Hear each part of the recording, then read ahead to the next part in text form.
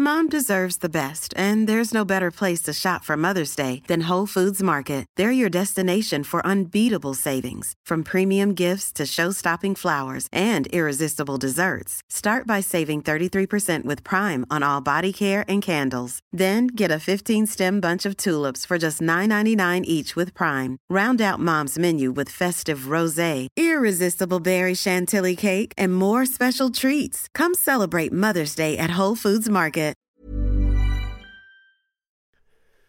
The following on podcast is proudly sponsored by Barbados Tourism. Before we kick off the show, I just wanted to take a moment to remind you that the ICC Men's Cricket T20 World Cup Final is taking place in Barbados this summer. This, by default, gives all of my fellow cricket fanatics the perfect excuse to go and book a holiday to Barbados in June and experience firsthand the euphoric atmosphere at the Kensington Oval, the cricket mecca of the Caribbean. If the cricket alone isn't enough to tempt you, then let me be the one to remind you that a trip to Barbados can also include leisurely strolls along the breathtaking coastline, mouth-watering flavours of the world-class Bajan cuisine, and, of course, plenty of rum. Head to visitbarbados.org/cricket today to book the trip of a lifetime to Barbados, the best place to be a cricket fan.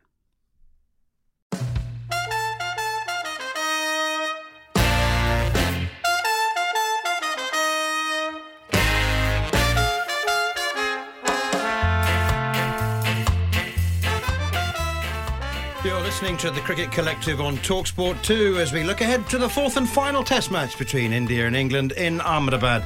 I'm Neil Manthorpe, and alongside me for the next hour to debate the big talking points is the one and only former England fast bowler and double Ashes winner Steve Harmison. We'll hear from England's Zach Crawley and Jack Leach, India's Ajinkya Rahane, and we're also joined by former England batsman and another vital member of our commentary team, Mark Butcher. Plenty to discuss then. You're listening to the Cricket Collective on TalkSport 2.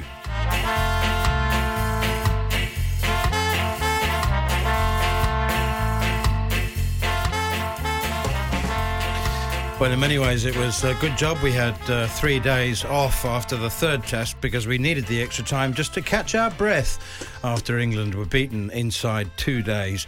Many talking points emanated from that. But I tell you what, Harmy, one thing that we cannot deny is that there was always going to be massive interest, as there always is, before a test match between these two great cricketing nations. But after that third test, you know what? More and more people, I think, are going to be tuning in earlier and earlier to listen to the action, because, you know, all the indications are that we're going to have more of the same. Absolutely, Manners. I think we're going to have... I'm intrigued to see what the England team's going to be, first and foremost, and intrigued to see the surface that we're going to play on. I'd imagine what all the euphoria, hullabaloo and criticism, or whether it was a good pitch, a bad pitch, all the talking points, there was more entertainment off the field than there was on the field, and that's saying something when you're talking about, you know, whose opinion was about the surface. I think this one will be...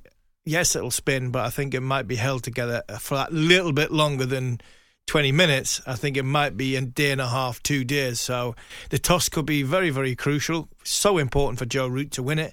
And if he does, all of a sudden pressure will be on India, because India can't afford to lose this test match. If they do, then Australia are in the World Test Championship final. So what... If you're an England point of view, do you really want to potentially take on in the Ashes the best team in the world? Because if England beat India this week, they give Australia a chance to be the best team in the world for when the Ashes come around. Oh, what a dilemma that is for the England boys.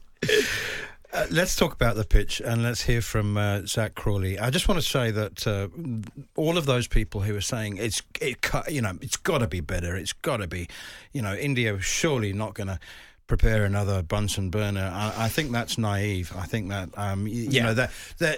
they're not just unapologetic and unashamed about producing pitches like that. They're proud.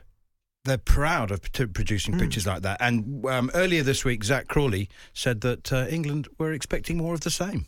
Yeah, I think it will be a very similar pitch this week. And why wouldn't it be? They've played very well on the last two pitches with the turns. it wasn't easy to score for sure, but it was the same for both sides. And, they played very well, to be fair to them. So, we had our chance. We backed first on it as well. And unfortunately, we didn't play as well as we needed to.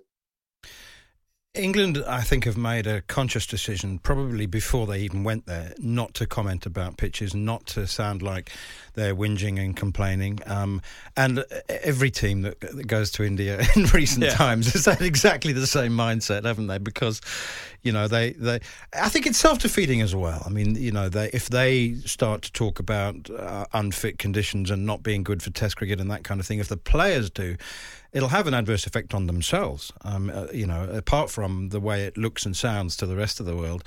But you're also giving yourself an excuse and a way out, right? To justify your performance. If your performance is not good enough, you can kick, scream, shout, say, this because of this, because of that, because of the other.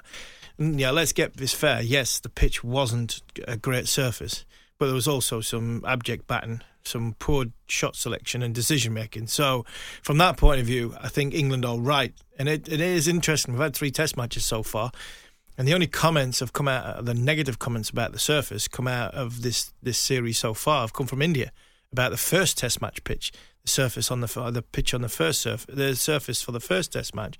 Virat Kohli wasn't very happy. He passed comment on it, but Joe Root has kept his powder dry, like he should do. And I think if he wants to have a comment, he can have a comment on the whole series, the series as a whole, when it's finished. And I think that would be the right thing to do at this minute in time. Not letting any excuses into the camp is the best way of doing things, and hopefully putting a few wrongs right. Because the wrongs that they did make, and they did make some fundamental mistakes from a batting point of view in that, especially in the first innings, when the surface was probably at its best for all of that 20 minutes, then I think they'll try and put that right. And if they do that, it's like I said, bit of luck, win the toss. All of a sudden, it's a different game, and we've seen momentum shift so far in this series. An England toss win in a good first session completely changes the balance of the series. You can question anything you like, of course, if you win, and India did win the third test match, as well as the second. But after the third test match, there were some question marks coming from the Indian camp about the use of the pink ball and about the manufacture of the pink ball. And just to remind listeners who may not quite have got the difference, is there are 3 extra, I've read and been told, 3 extra layers of lacquer, basically varnish, that are applied to the pink ball in order to protect it and to keep it pink, because otherwise it turns brown and nobody can see it after about 40 overs, which meant that the ball stayed really hard and also quite slippery. That was basically, it was like a toffee apple. Yeah, it had a coating on it. I remember I was talking to Mark Wood just before the test match, and in contact with Mark Wood just before the test match, and he said it was like one of them cheap balls you get from the store where you get a bat, 4 stumps and a set of bails. You get one of these cheap balls. He said it was like that. That's what it was like.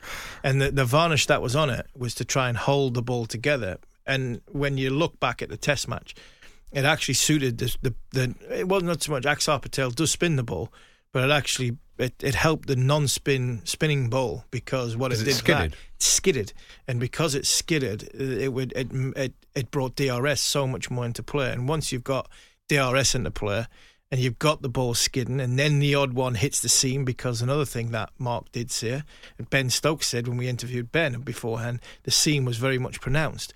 All of a sudden, that is a recipe for the grip into the pitch. So it was just another added extra to make it more difficult to bat on. I felt rather sorry for Axar Patel, only because he all of the headlines and all of the debate and discussion about conditions rather detracted from his 11 for 70. Yeah, no. It's like 11 for 70 in his second test match. It's crazy. And I made the joke on the collective the other day when we were on Ashak, and he said, he played a short spell at Durham, and that's how he's learned how to bowl with the straight ball, because it's not that Durham's pitches don't turn, it's just it's that cold as a spinner you can barely feel your fingers. So the last thing you want to do is try and work on trying to spin the ball. You're just trying to get it down the other end and bowl as quickly as you possibly can with 4 jumpers on. So I think that's where he's probably learned the art of bowling the straight ball, which was so effective for him. I quite liked what Jeetan Patel said earlier this week, comparing facing Ashwin and Akshar Patel to basically, he said, compared it to being like facing Broad and Anderson in England. In England, yeah. Playing against Ashwin, it's almost like playing Jimmy Anderson, Stuart Broad in England, where they get to do fantastic things. Well, they get to get the ball to talk almost. And so I think opposition teams would see it the same way, as just a fantastic learning opportunity, but also how can we succeed when we're here? Battle of survival, man? It's survival. And that's the thing for me. And the thing that disappointed me with the England batting was not having a defence. That's what really got me going in a more critical way. I think there's only 5 out of the 20 wickets fell from England's point of view. I think only 5 of the 20 batted for more than 30 balls. That for me tells its own story again. I think you've got to earn the right to bat in India. You've got to earn the right to get in, earn the right to score runs, and then earn the right to cash in at the other end. That's what these great Indian players have done. They get the ball, they get in, they defend the ball solidly, they get the use of the pitch, they know, they understand when the ball turns, they understand when the ball goes straight on, working out to manipulation of the field, then the rotate and the strike, then the fielders around the bat go quiet, then the fielders around the bat disappear one by one, then the gaps start to open up, then you can milk the field, and all of a sudden, that's how the art of batting in the subcontinent. England didn't even get past phase 1.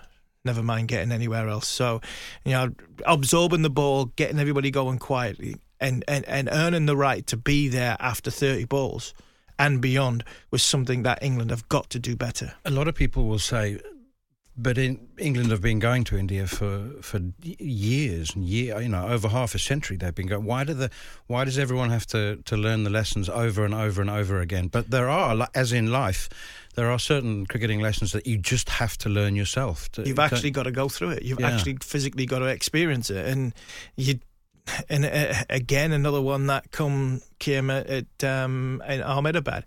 Sample size in Chennai, where we have 9,000 people in Chennai. We had 40,000. 50,000 on day 1, 40,000 on day 2. Somebody like Zach Crawley's not played international cricket in front of a crowd. Very, very few players have played in front of a crowd of 15,000, never mind 40,000 in a stadium like that. So that comes with the added pressure of playing in these sort of environments. And one, I heard Chris Silverwood, and he was spot on, and we did it. To be fair, we talked about it, TalkSport 2 last week, and said, look, the biggest thing that can come out of this third test match is the experience that these young players are going to have. The ex-Sibleys never played in the subcontinent before. Crawley, Pope, all these guys are going to get better for the experience, and hopefully they're going to learn. Next time they go, they'll be in a better position to do that. That's how Joe Root got him in the position he's in. And this had to be a D-Day moment to say, look, this is test match cricket in this country and the way it's played. So I don't think they'll play too many times on a surface like what they have done last week, but the atmosphere and the environment and the cauldron, boy, wait till the stadiums fill up, and this is what it's going to be like. It's just beginning to sink in to me for the first time. As you said, he's never played international cricket front of a crowd. He wouldn't have. So it's never mind a hostile crowd. Yeah. It's friendly fire or enemy fire. Mm-hmm. They ever never experienced. Never played international cricket in front of. Yeah, and look at somewhere like Dom Bess, Jack Leach, Ollie Pope. They'll have played in front of probably their most vocal, I don't know, not hostile, but ferocious crowd that they've played in front of would probably be Cape Town. And if you think, what that friendly, it was more friendly than there was nobody in the Caribbean, if you remember right. There was very, very few people in the Caribbean. South Africa was busy, but it was more of it was more Barmy Army. It was more Barmy Army than locals. You think of Pretoria on Boxing Day. So even the lads that have played a few Test matches, that would have been tough going from an atmospherical point of view last week to sort of pressurise and get your head round. You're listening to the Cricket Collective on TalkSport 2 with me, Neil Manthorpe, and former England fast bowler Steve Harmison. Still to come, we'll Harmy will pick his England 11. I've got no idea for this for the final test in Ahmedabad. But next up, we'll be joined by another member of the commentary team, former England batsman Mark Butcher. him straight away. Folks thinks he's got him. Root thinks he's got him. And the finger's gone up. Root again. And he bowled him. Washington Sundar is beaten by a beauty. Joe Root is the man this morning. Down comes Akshar, drives, he's caught at short extra cover. Oh, Joe Root, what are you doing? Here's Root. Oh, top edge sweep has gone up into the air. Does Joe Root have a fourth wicket? Underneath it is Zach Crawley who takes the catch. Root to Jasprit Bumrah. Gets across, he stubs, it's hit him on the back leg and the finger has gone up. Umpire Chowdhury says that's it. Joe Root has picked up his 5th wicket. 5 for 8. Joe Root, 6.2 overs, 3 maidens, 5 for 8. You're listening to the Cricket Collective here on TalkSport 2 and our preview of the 4th and final test between India and England. Don't forget, TalkSport 2 will be the place to hear live and exclusive ball-by-ball commentary of the action from Ahmedabad, and we'll be on air tomorrow morning from 3:45 a.m. Just before we chat to Mark Butcher, who will be up bright and early alongside the rest of us, it occurred to me that nobody thought to say what a brilliant spin bowling coach Jeetan Patel is, having overnight turned Joe Root into a world-conquering off-spinner with his 5 for 8. He was recently confirmed, Jeetan, as England's full-time spin bowling coach, and he was chatting a little earlier this week with TalkSport's own Scott Taylor. Hey, Jeets, you look at Jack and Dom here, and then you've got other guys like Mace and Amir Verdi, these sort of guys. How excited are you for the future of English spin bowling? Oh, hugely excited. I mean, you also throw on Adil Rashid, Mo Ali, Matt Parkinson. You know, those guys are in this environment at the moment, but there's also guys back in England that aren't in this environment that needs that have got exciting opportunities as well. So, like for me, it's a huge role. There's a lot of people that have got opportunities to perform for England, and for me, it's been able to give them the tools, I suppose. And the opportunities where the opportunities arise to be able to succeed in those environments. And we're seeing Joe work very hard on his spinning. There was pictures of him talking to you before the third test. Yeah. How would you rate him as an off spinner? Oh, certainly one of 3 in any attack, really. I mean, if you take in 2 frontline spinners like a Leach and a Best, you know that you have Root to then break that up. It's probably on Rooty himself to say, look, I can bowl and I can offer. The one thing he does do, which any captain does, I suppose, is give his players the opportunity to go first before it's his turn. But, you know, I think he's got a huge offering in that lineup because he gets the ball to arrive differently at a different pace and he gets to do different things. So in some ways, he's different to the other 2. Do you think he underbowls himself? I just think he's very wary of, you know, having to bowl himself in front of anyone else. That's all. And look, being here has been an opportunity for him to see that. Playing in that last test match, taking 5 for, I mean, that's pretty cool for him. But also going forward, I think it will give him that confidence to say, look, let's shake it up a bit. It's okay to take a pause in the game and then go again. That's Jeetan Patel, England's new full-time, recently appointed spin bowling coach. On the line for the next few minutes with us is Mark Butcher. Butch, well, first of all, looking forward to the 4th test? Well, yeah, absolutely. I mean, why wouldn't you? We've been a little bit starved of cricket over the last 6 or 7 days for one reason or another. So, yeah, absolutely looking forward to it. What did you make of the full-time appointments that England made on their coaching staff a couple of days ago? Yeah, I mean, Jeetan is obviously a terrific addition. He's building up a real sort of rapport and relationship with Leach and Bess, and I think, you know, that sort of investment is something that has been sorely lacking in, you know, England's spin bowling stocks over the years. So that's terrific. He's widely respected. He's a very, very good bowler. He's a great communicator. And so, yeah, that's a really welcome thing.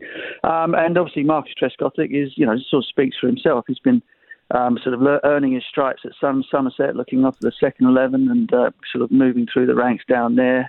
And again, widely respected. I think he's had enough distance between his playing career and his coaching career for him to be able to come at it from the player's point of view anyway, with a lot more respect. You know, he's not somebody that's just literally stepped out of the dressing room and then, you know, poacher turned gamekeeper. He's somebody that the other players would have had, you know, the younger players in particular would have looked up to who will certainly command that sort of respect in the dressing room. And also, he was a bit of a forerunner for English batting and English cricket in terms of the way that he played spin in particular, but also just the fearless nature of his stroke play in one-day internationals, in Test matches. So yeah, the two great appointments. You just hope that he can manage a couple of months on tour. That's already come up in the conversation. But yeah, a couple of good appointments. And Butch, having been our man on the ground, and for the first two Test matches, I know you haven't been in Ahmedabad, but with all the talk about the pitch, and me and Manners are even still now having a disagreement on whether it was a good surface or not good surface. We've heard your playback from the end of the Test match. I'm sure your opinion's the same. What are you expecting? Do you think the Indian Cricket Board or the groundsman will be worried that more negative talk, or will they not give two hoots and go, right, we are going to pick the best pitch, which is going to be spin friendly to take England on, because that's our weakness? Well, yeah, I honestly don't. I can't tell you. I do not know, because I still think that put it this way, India, before this series started, before a ball was bowled, were favourites to win this series, right? India being that they've only lost 3 Test matches in a decade before the first Test in Chennai at home, being that nearly all of their batsmen, in fact all of their batsmen, average 40 plus, some of them in the 50s, being that they have a fast bowling unit that's been able to win twice in Australia over the last 3 years, and a spin bowling lineup that is the envy of any team in the world. So before a ball was bowled, India favourites. The fact that they've sort of gone to playing on pitches that are starting on the last afternoon of day 4 to play against England still baffles me, to be honest with you. Because if they do it again tomorrow and England bat a little bit better, say maybe make 200 first innings having won the toss, England have got a really good chance of beating a team that are better than them playing on surfaces like that. But that's their shout. That's entirely up to them. My feeling is that they would potentially, given that they're 2-1 up, that they're in the World Test Championship final, that the series is in the bag, that they might look for something that is a little bit less risky to play on. But who knows? I have no idea. I mean, I could not have predicted that they would have played on a pitch that was so different from the first one in Chennai for the second Test in Chennai. Because I've played in India, you've played in India, I've played in Sri Lanka, I've played all over the place, and I've never ever played on a deck like that. In Chennai, and I've never ever played on a deck that did what the one in Ahmedabad did either, and that's playing against people like Kumble and Harbhajan, etc. So I have no idea, honestly, and I wish I was there to be able to get a peek underneath the blanket and see what they're providing for us. Apparently, it looks at this stage exactly like the third Test match pitch, Butch. But I mean, there's the pitch is one thing. I mean, but both you and Michael Atherton both wrote, I thought, excellent articles in which you pointed out the role that DRS played in the third Test in particular, and also the weaknesses in particularly England's batsmen's techniques. Well, yeah, there is that, Manners, but I will also point to the fact that 4 out of India's top 6 are averaging less than 35. One of them is Virat Kohli, averaging 34. Pujara is averaging 23. Gill, who's a youngster, is averaging 23, and Ajinkya Rahane is averaging 17. So this is in home tests, right? No, in this Test match series. Oh, sorry. In this series, the Indian batsmen, top order batsmen of Rohit aside, have not found it straightforward either. And these are guys who have all average 40 and above in Test matches. So you can point. Of course, again, I go back to the fact that India were favourites and have a bat. England have only got one guy who averages in the 40s in Test matches, and that's Joe Root. Everybody else is 30s, right? So it's a mismatch anyway, let alone playing on surfaces that even the Indian batsmen are finding difficult. So look, I mean, people seem to be sort of wanting to bend over backwards somehow to defend these surfaces. I find them indefensible, but that's my opinion, and lots of other people have got different ones. In the side, Butch, does England's side more or less pick itself when you think Woakes has gone home, so they've got 16 men out there, you've got 3 fast bowlers in Wood, Stone and Archer, so you're probably looking at one of them going to play. Yeah, you have to really pick Dom Best, haven't you? Yeah. What I think it's pretty straightforward. I think best place for Broad. Yeah. And that's it, really. Again, for the last Test match, I didn't think that bringing Johnny in was a great call, even though Rory Burns has struggled a bit. But I do think having played out there, that having 2 Test matches under your belt over there and getting some sort of an idea as to what's coming and how the bowlers are attacking you and the pitch is turning, etc., that would have given Burns perhaps a better chance than Bairstow of, particularly given that they were going to bring Crawley in anyway. So you had 2 guys who've walked in cold, really, although Crawley has obviously been in India beforehand. And so I wouldn't have made both changes. But having made the change, Bairstow stays, the batting lineup stays the same, and you move out a seamer and replace him with a spinner, and that's pretty much it, I think. Okay, so you would go with Johnny Bairstow again, even though you made a pair in the last Test? Well, yeah, I mean, because why would you bring him in and then leave him out and bring the guy in who was in there already? I think the mistake has already been made. I think they already made the bad call. Don't compound it by then changing your mind. Just give it, just leave it as it is. England might actually. I mean, there is an argument to say that because Axar is causing all the right-handers so many problems, it might not be a bad idea to bring in another left-hander. So get Burns back in. Leave out one of the right-handers, Johnny Bairstow, more than likely. Have Crawley go in at 3, although he enjoyed the fact that he was able to bat against the seamers, and why wouldn't you? And see how you get on that way. But to be honest with you, I think it's the difference that it will make one way or the other is probably not great. So whichever way England goes, fine. And can I just add this? Turning pitches, I have no issue with turning pitches. Can we please stop misrepresenting the difference between a pitch that turns and a pitch where the ball kicks up puffs of dust and explodes through the surface from day one? That is the essence of the difference between a turning surface and a surface that is so underprepared, that has seen so little water, that the ball just bursts through it from the moment that you start playing on it. And that is the difference. No issue with turning pitches whatsoever. Played on plenty of them. But pitches where you have no idea how the ball is going to react when it hits the surface are not prepared properly. And that's my final say on the matter. Good on you, Butch. Well done. Thank you. Case rested, Butch. We shall see you in the early hours. Thank you very much for your time. Cheers, Butch. You're listening to the Cricket Collective on TalkSport 2 with me, Neil Manthorpe, and the former England fast bowler Steve Harmison, as we continue to look ahead to the 4th Test between India and England in Ahmedabad. If you missed any of the show so far or you wish to catch up, you can listen back to the podcast on the following on feed, available via the free TalkSport app.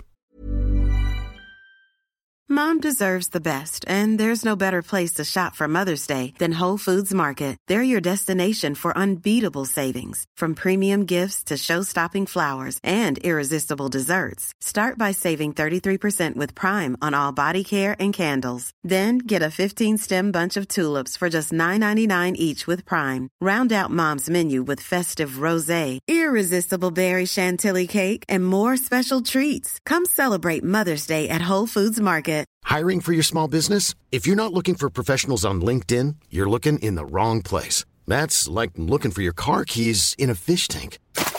LinkedIn helps you hire professionals you can't find anywhere else, even those who aren't actively searching for a new job but might be open to the perfect role. In a given month, over 70% of LinkedIn users don't even visit other leading job sites. So start looking in the right place. With LinkedIn, you can hire professionals like a professional. Post your free job on linkedin.com/people today. The following on podcast is proudly sponsored by Barbados Tourism. If your passion for travel is on par with your passion for cricket, then I have some excellent news. The ICC Men's Cricket T20 World Cup Final is being hosted in Barbados this June, which makes it the perfect destination for your summer holidays this year. To make the most of your trip, you can also experience 8 matches from the series in Barbados, including England against Scotland and England against Australia. In under a month's time, you could be spending your days exploring the vibrant streets of Bridgetown, drinking rum in the sunshine and experiencing exotic Bajan delicacies. In the culinary capital of the Caribbean, there truly is something for everyone. There's no need to wait a second longer. Head to Visit barbados.org/cricket today to book the trip of a lifetime to Barbados, truly the best place to be a cricket fan.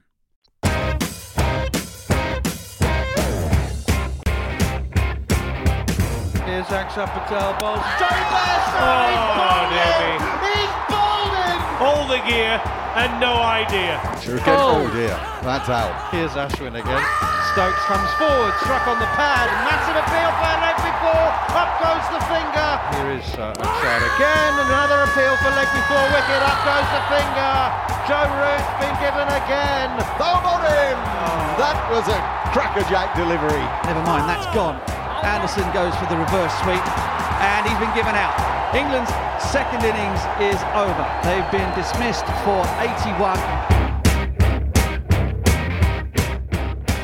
You're listening to the Cricket Collective here on TalkSport 2 with me, Neil Manthorpe, and former England fast bowler Steve Harmison, as we continue to look ahead and prepare in our build-up to the fourth and final Test match. There is a great deal at stake. There is still the series trophy, which England can retain with victory. India have to avoid defeat in order to make sure that they reach the final of the World Test Championship. So there is a lot at stake, and as I mentioned in the first section of the programme, I think all the debate about the pitch has just it's whetted the appetite to such an extent now that I mean, in the same way that people used to watch Formula One racing in the 1980s because they knew they'd get a crash on the first corner. there's that kind of macabre, slightly dark sort of humour that people are going to be looking at this now and thinking, I can't wait to see what happens with the pitch. Yeah, if it wasn't the case, if it was a 4 o'clock in the morning start, I think everybody would be. It would just be unbelievable. Yeah, but look, it's going to be fascinating to see what both sides do, because if we get a surface like we did previous, it'll be interesting to see what Mark Butcher was talking about, and that's why I agree with him that I don't think the surface was good enough for the Test matches, because the surface was being broken. Was it the red ball, was it the pink ball? And that's what we're going to find out tomorrow morning, because if we get a similar type of surface where the ball spins early but it doesn't break up, we can put it down to the hardness of the pink ball. The lacquer on the pink ball has really disturbed the surface, and that's what caused the issues in last week. So that's going to be intriguing. If they're going to have a similar sort of surface, what does India do? Do they, because Jasprit Bumrah's gone home, he's came out of the bubble for personal reasons, do they go with, because they just need a draw, do they go Hardik Pandya at 6, Pant at 7, play the 3 spinners and only play 1 seamer, because England's top order are very, very vulnerable against the spin? Do they open the bowling with Ashwin, then hit them with Akshar, then hit them with Washington Sundar, and only really have Ishant as their seam bowling option because of England's top order's inability to play spin? It was there in Sri Lanka. It's there. It was there. It's been there so far at some points this summer. And playing for a draw, I don't think it's possible. Because can any team play for a draw? I don't think, not so much any team can play for a draw at this minute in time. You take Joe Root out of this series and Rohit Sharma, then, to be honest, all the batsmen on show haven't really sort of, got anything to write home about. So to bat for 5 sessions or 6 sessions to get enough runs on the board to make it potential like draw in the Test match, I don't think there's 10 batsmen or 12 batsmen in this lineup, in the 2 teams lineup, are good enough at this minute in time, or batting well enough at this minute in time to do that. So that tells me that we're going to be in for possibly a 4-day Test match, or just into the 5th day, and we're going to get a result. Just for the benefit of our younger listeners or those who are fairly new to the game, I just want to go back to a point you said that people might be shaking their heads thinking, what is Harmy talking about? When you said that they might play 1 seamer. Now, history would tell you, just go back and look at Kapil Dev's record. He played over a dozen Test matches as the sole seamer. Yeah. The sole seamer. Sunil Gavaskar has opened the batting in opened the bowling for India in Test matches, and his job was to come on and bowl 3 overs with the new ball, take a bit of the shine off it, get hit into the bleachers. Well, I did that in Pakistan with Marcus Trescothick. I think it was me and Trez opened the ball in one of the Test matches. And you played 3 spinners. And I think we played 3 spinners. We played Udal, who was the other one? It wasn't Monty, he hadn't played by then. Giles would have been there. I can't remember who the other spinner was, but Mark Butcher did it. Mark Butcher opened to bowling. I think he got 2 or 3 for in. It might actually have been Ahmedabad. Ahmedabad or Nagpur. I can remember Butch, these little wily swingers, just rocking him out onto off. Not onto unlike off Trez. stump.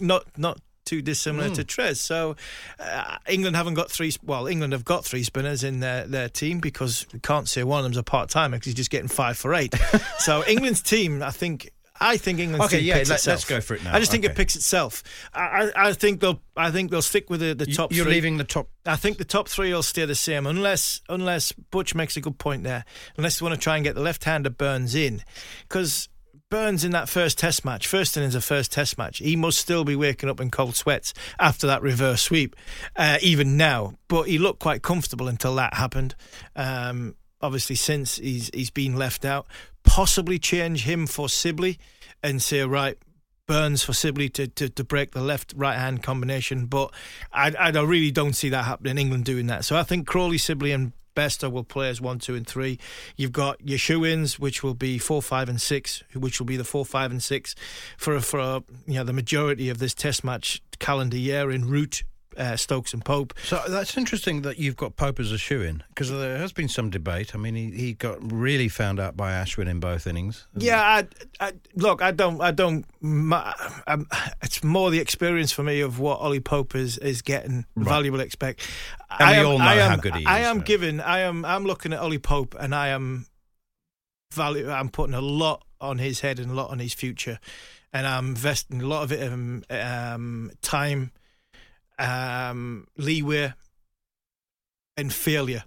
I'm giving him a chance. I'm giving him a chance to fail, because I want him to see what he's made of to potentially come back, because I think this kid's got what it takes to be an international Test match cricketer. So okay, I think he has to play at 6. Folks, 7. I want to hear your bowling attack. You've got to play the 2 spinners. In my opinion, I think you have to. If we're going to play on a surface like this, which would be Bess and Leach, because you've got Crane, you've got Verdi, you've got Parkinson, but not for me. Not bringing anybody out into the bubble for playing.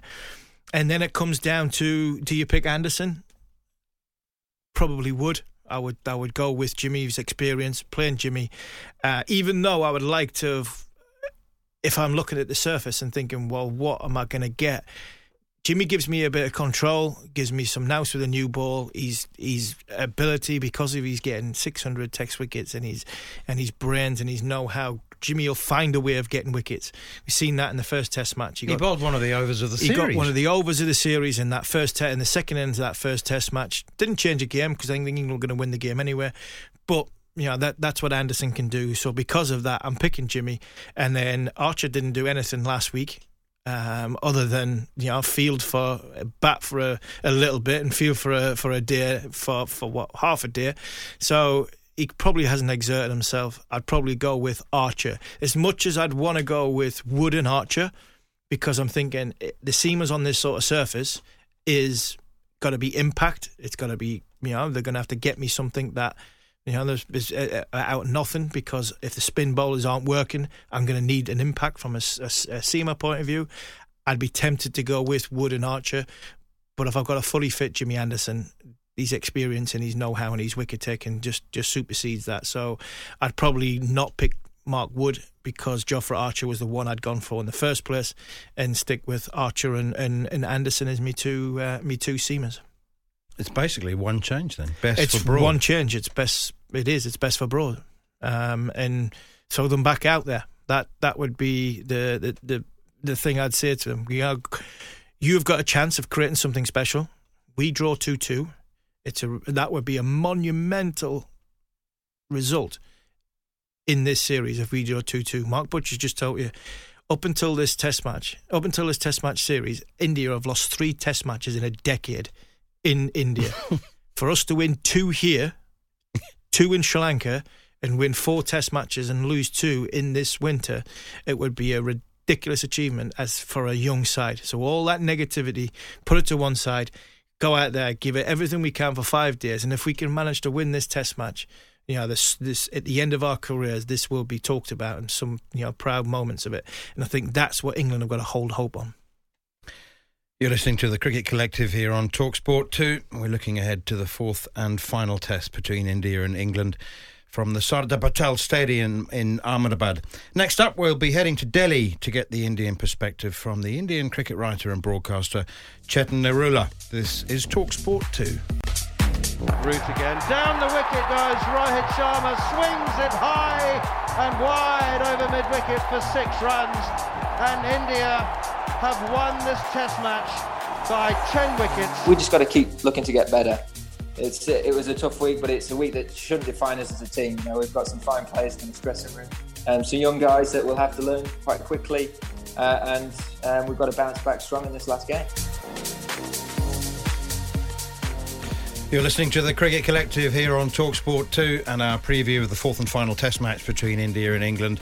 Don't forget, TalkSport 2 will be the place to hear live and exclusive ball-by-ball commentary of the action from Ahmedabad, and we'll be on air from 3:45 a.m. On the line from Delhi is Indian cricket writer and broadcaster Chetan Narula. Chet, are you expecting anything other than more of the same? No, Neil. I think Ajinkya Rahane has come out and said that it's going to be a spin-friendly wicket. And, a lot of people can lie. But if Ajinkya Rahane says it's going to spin, then it is definitely going to spin. I don't think India will try and lose that chokehold over England in this fourth test match, which is important for them. Yeah, it is. Place in the World Test Championship at stake. India just need to avoid defeat. But I don't think avoiding defeat is on anybody's minds at the moment. No, I think India would want to win the series 3-1, and certainly the pitches that have been made have kept that in mind. And I think there's been a lot of debate about the pitches, but it's more to neutralize the English spinners than to, say, neutralize the English batsmen, really. I mean, they made spin-friendly pitches, and let's see whose spinners are better. And as expected, India's spinners have come out on the top. Now, you mentioned Ajinkya Rahane there. We're going to hear from him just now, because when I think of calm, cool and collected amongst Indian cricketers, I think of Ajinkya Rahane. But he was asked a couple of days ago about his own form, and particularly there's one stat that comes as a real shock, and that is that since the last time England were in India for a test series, Ajinkya Rahane in that time at home has played 22 test matches and averages just a shade over 30. So, that it's interesting that so few questions have been asked about his place in the team. Anyway, so cool, calm and collected Ajinkya Rahane. This is what he sounded like. This is what he sounds like briskly. I was expecting this question. I mean, thankfully you asked. I think you need to check your facts right. My contribution for the team. Whenever the team needed runs, my runs are there. So you need to focus on your facts and then come up with the question. I'm a team man. Everyone knows that. And whenever team needs to perform in that particular situation, I have always done that. So I'm not too concerned about it. Yes, as a player, I always look to learn, look to grow as a cricketer, which is really important. And I'm looking to do that. Thank you. Chetan, did he have a right to be a bit prickly? I think so. I mean, there's a lot of unnecessary debate about Ajinkya Rahane and his contributions in the middle. Every batsman at times has ups and downs in their career, and Ajinkya Rahane is no different. He's had ups and downs. There was a time when he didn't score too many runs, but he's always been important to India's middle order. Yes, some may say that he has a deficiency against off spin, especially when he starts off the innings, and that's the time when he can be picked off easily by spinners, especially when playing in India.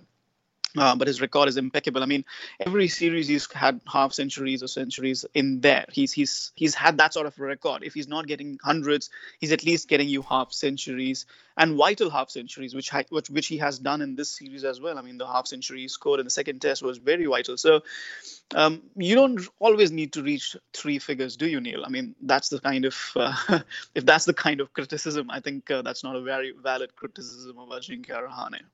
And it's not the only one, Cheaton. When you look at the batting lineup, me and Manners have been talking for the last sort of 50 minutes here, thinking what sort of surface and India just need a draw to get to the Test Championship, But on both sides, both batting units aren't firing on all cylinders. You look at since January, I think 2020, Pujara's averaging 28, Rahane 27, Kohli 26. There's only really Sharma and Shubman Gill, who was in his infancy of his career, and Sharma, got 500 and odd runs in no time at all. But both sides are struggling to really sort of hit form.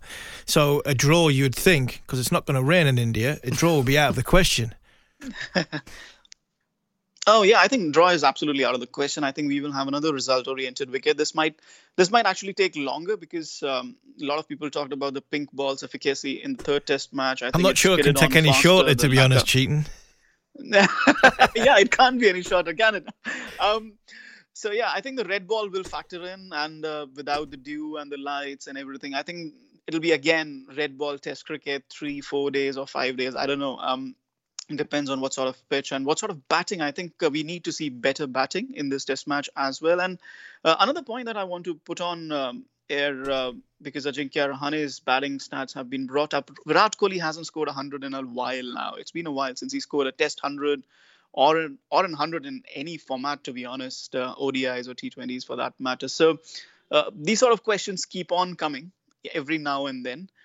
In terms of India's batting, there's always criticism and everything. But yes, one of the key factors that, as Neil also pointed out, it's just been Rohit Sharma who scored some runs in the top order. Even Cheteshwar Pujara hasn't managed to score too many runs. So for their part, or for their credit, England have managed to keep the Indian batsmen quiet.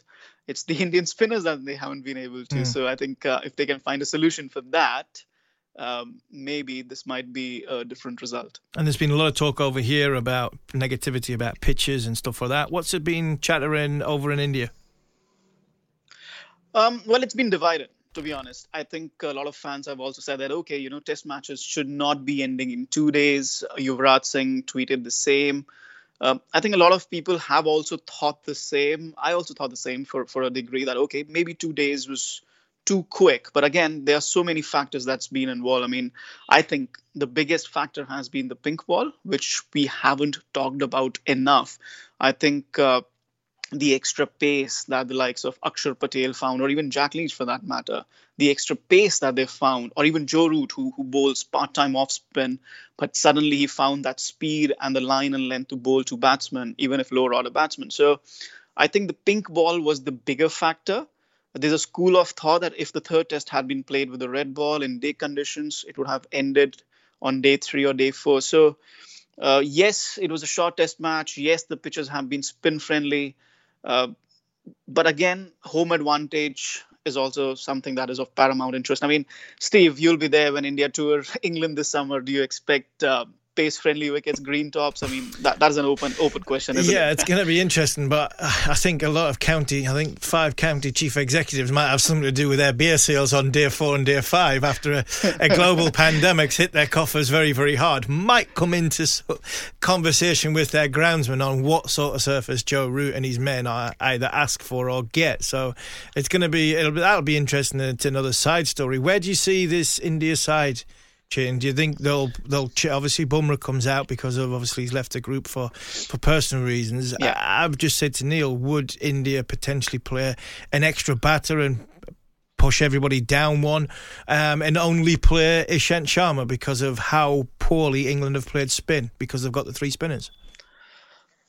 It's a crucial factor, yes. I think that is a possibility, but they already had 3 spinners in the previous Test match. I mean, if you play 4 spinners, that might be pushing it. I mean, it would be similar to what they did in 2012 in the last Test at Nagpur, which they needed to win, but ended up drawing. So I think they might be tempted to play an extra spinner or an extra batsman for that matter. But who are you going to play really? So I think an extra pacer just simply slots in, because again, it's the red ball, and if it's an abrasive surface, then reverse swing might come into picture. But again, it will just depend on how long England batsmen bat, how long they can counter the Indian spinners for a reverse spin to, in fact, become a part of the conversation, really. So from what I gather, I think it'll be an extra pacer. It'll be either Umesh Yadav or Mohammad Siraj coming in to replace Jasprit Bumrah.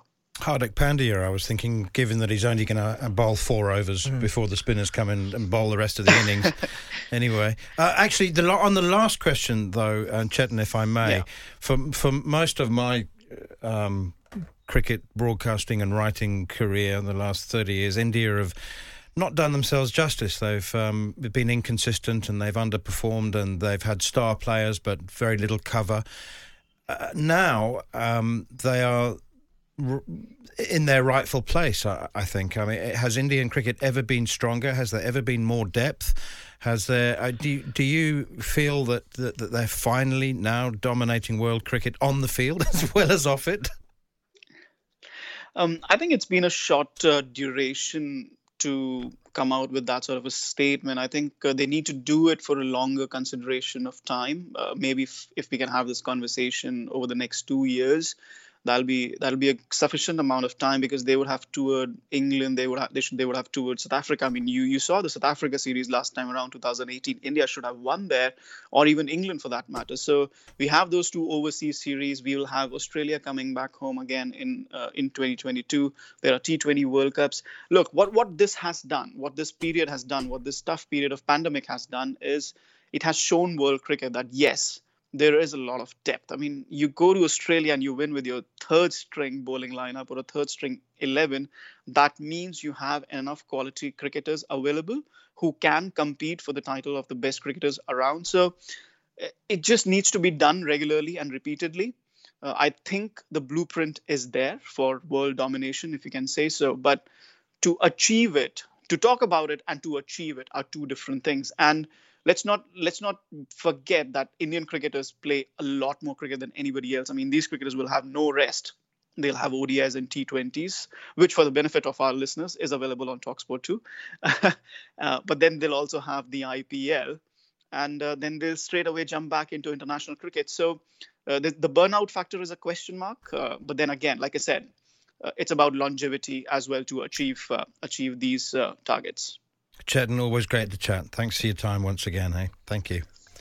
Thanks, Neil. You've been listening to the Cricket Collective here on TalkSport 2 in our preview of the 4th and final Test match between India and England in Ahmedabad. If you missed any of the show or wish to catch up, you can listen back on the podcast on the following on-feed, available via the free TalkSport app. But set those alarms, everybody, because we'll be back for live and exclusive commentary of the 4th Test match on Thursday morning. We're on air at 3:45. From me and Steve Harmison, cheers for now.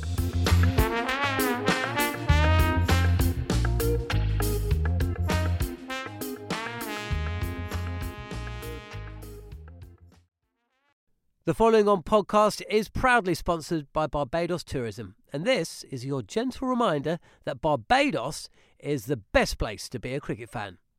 With 8 matches from the ICC Men's T20 Cricket World Cup Series taking place in Barbados this summer, including the final, you can experience the summer of a lifetime by booking today. Aside from immersing in world-class cricket in the sunshine, Barbados is the dream destination for all travel enthusiasts. It is where adventure meets paradise, the culinary capital of the Caribbean, and better still, the birthplace of rum. If you're keen to unite with cricket fans across the globe for what is set to be an unforgettable summer, then head to visitbarbados.org/cricket today.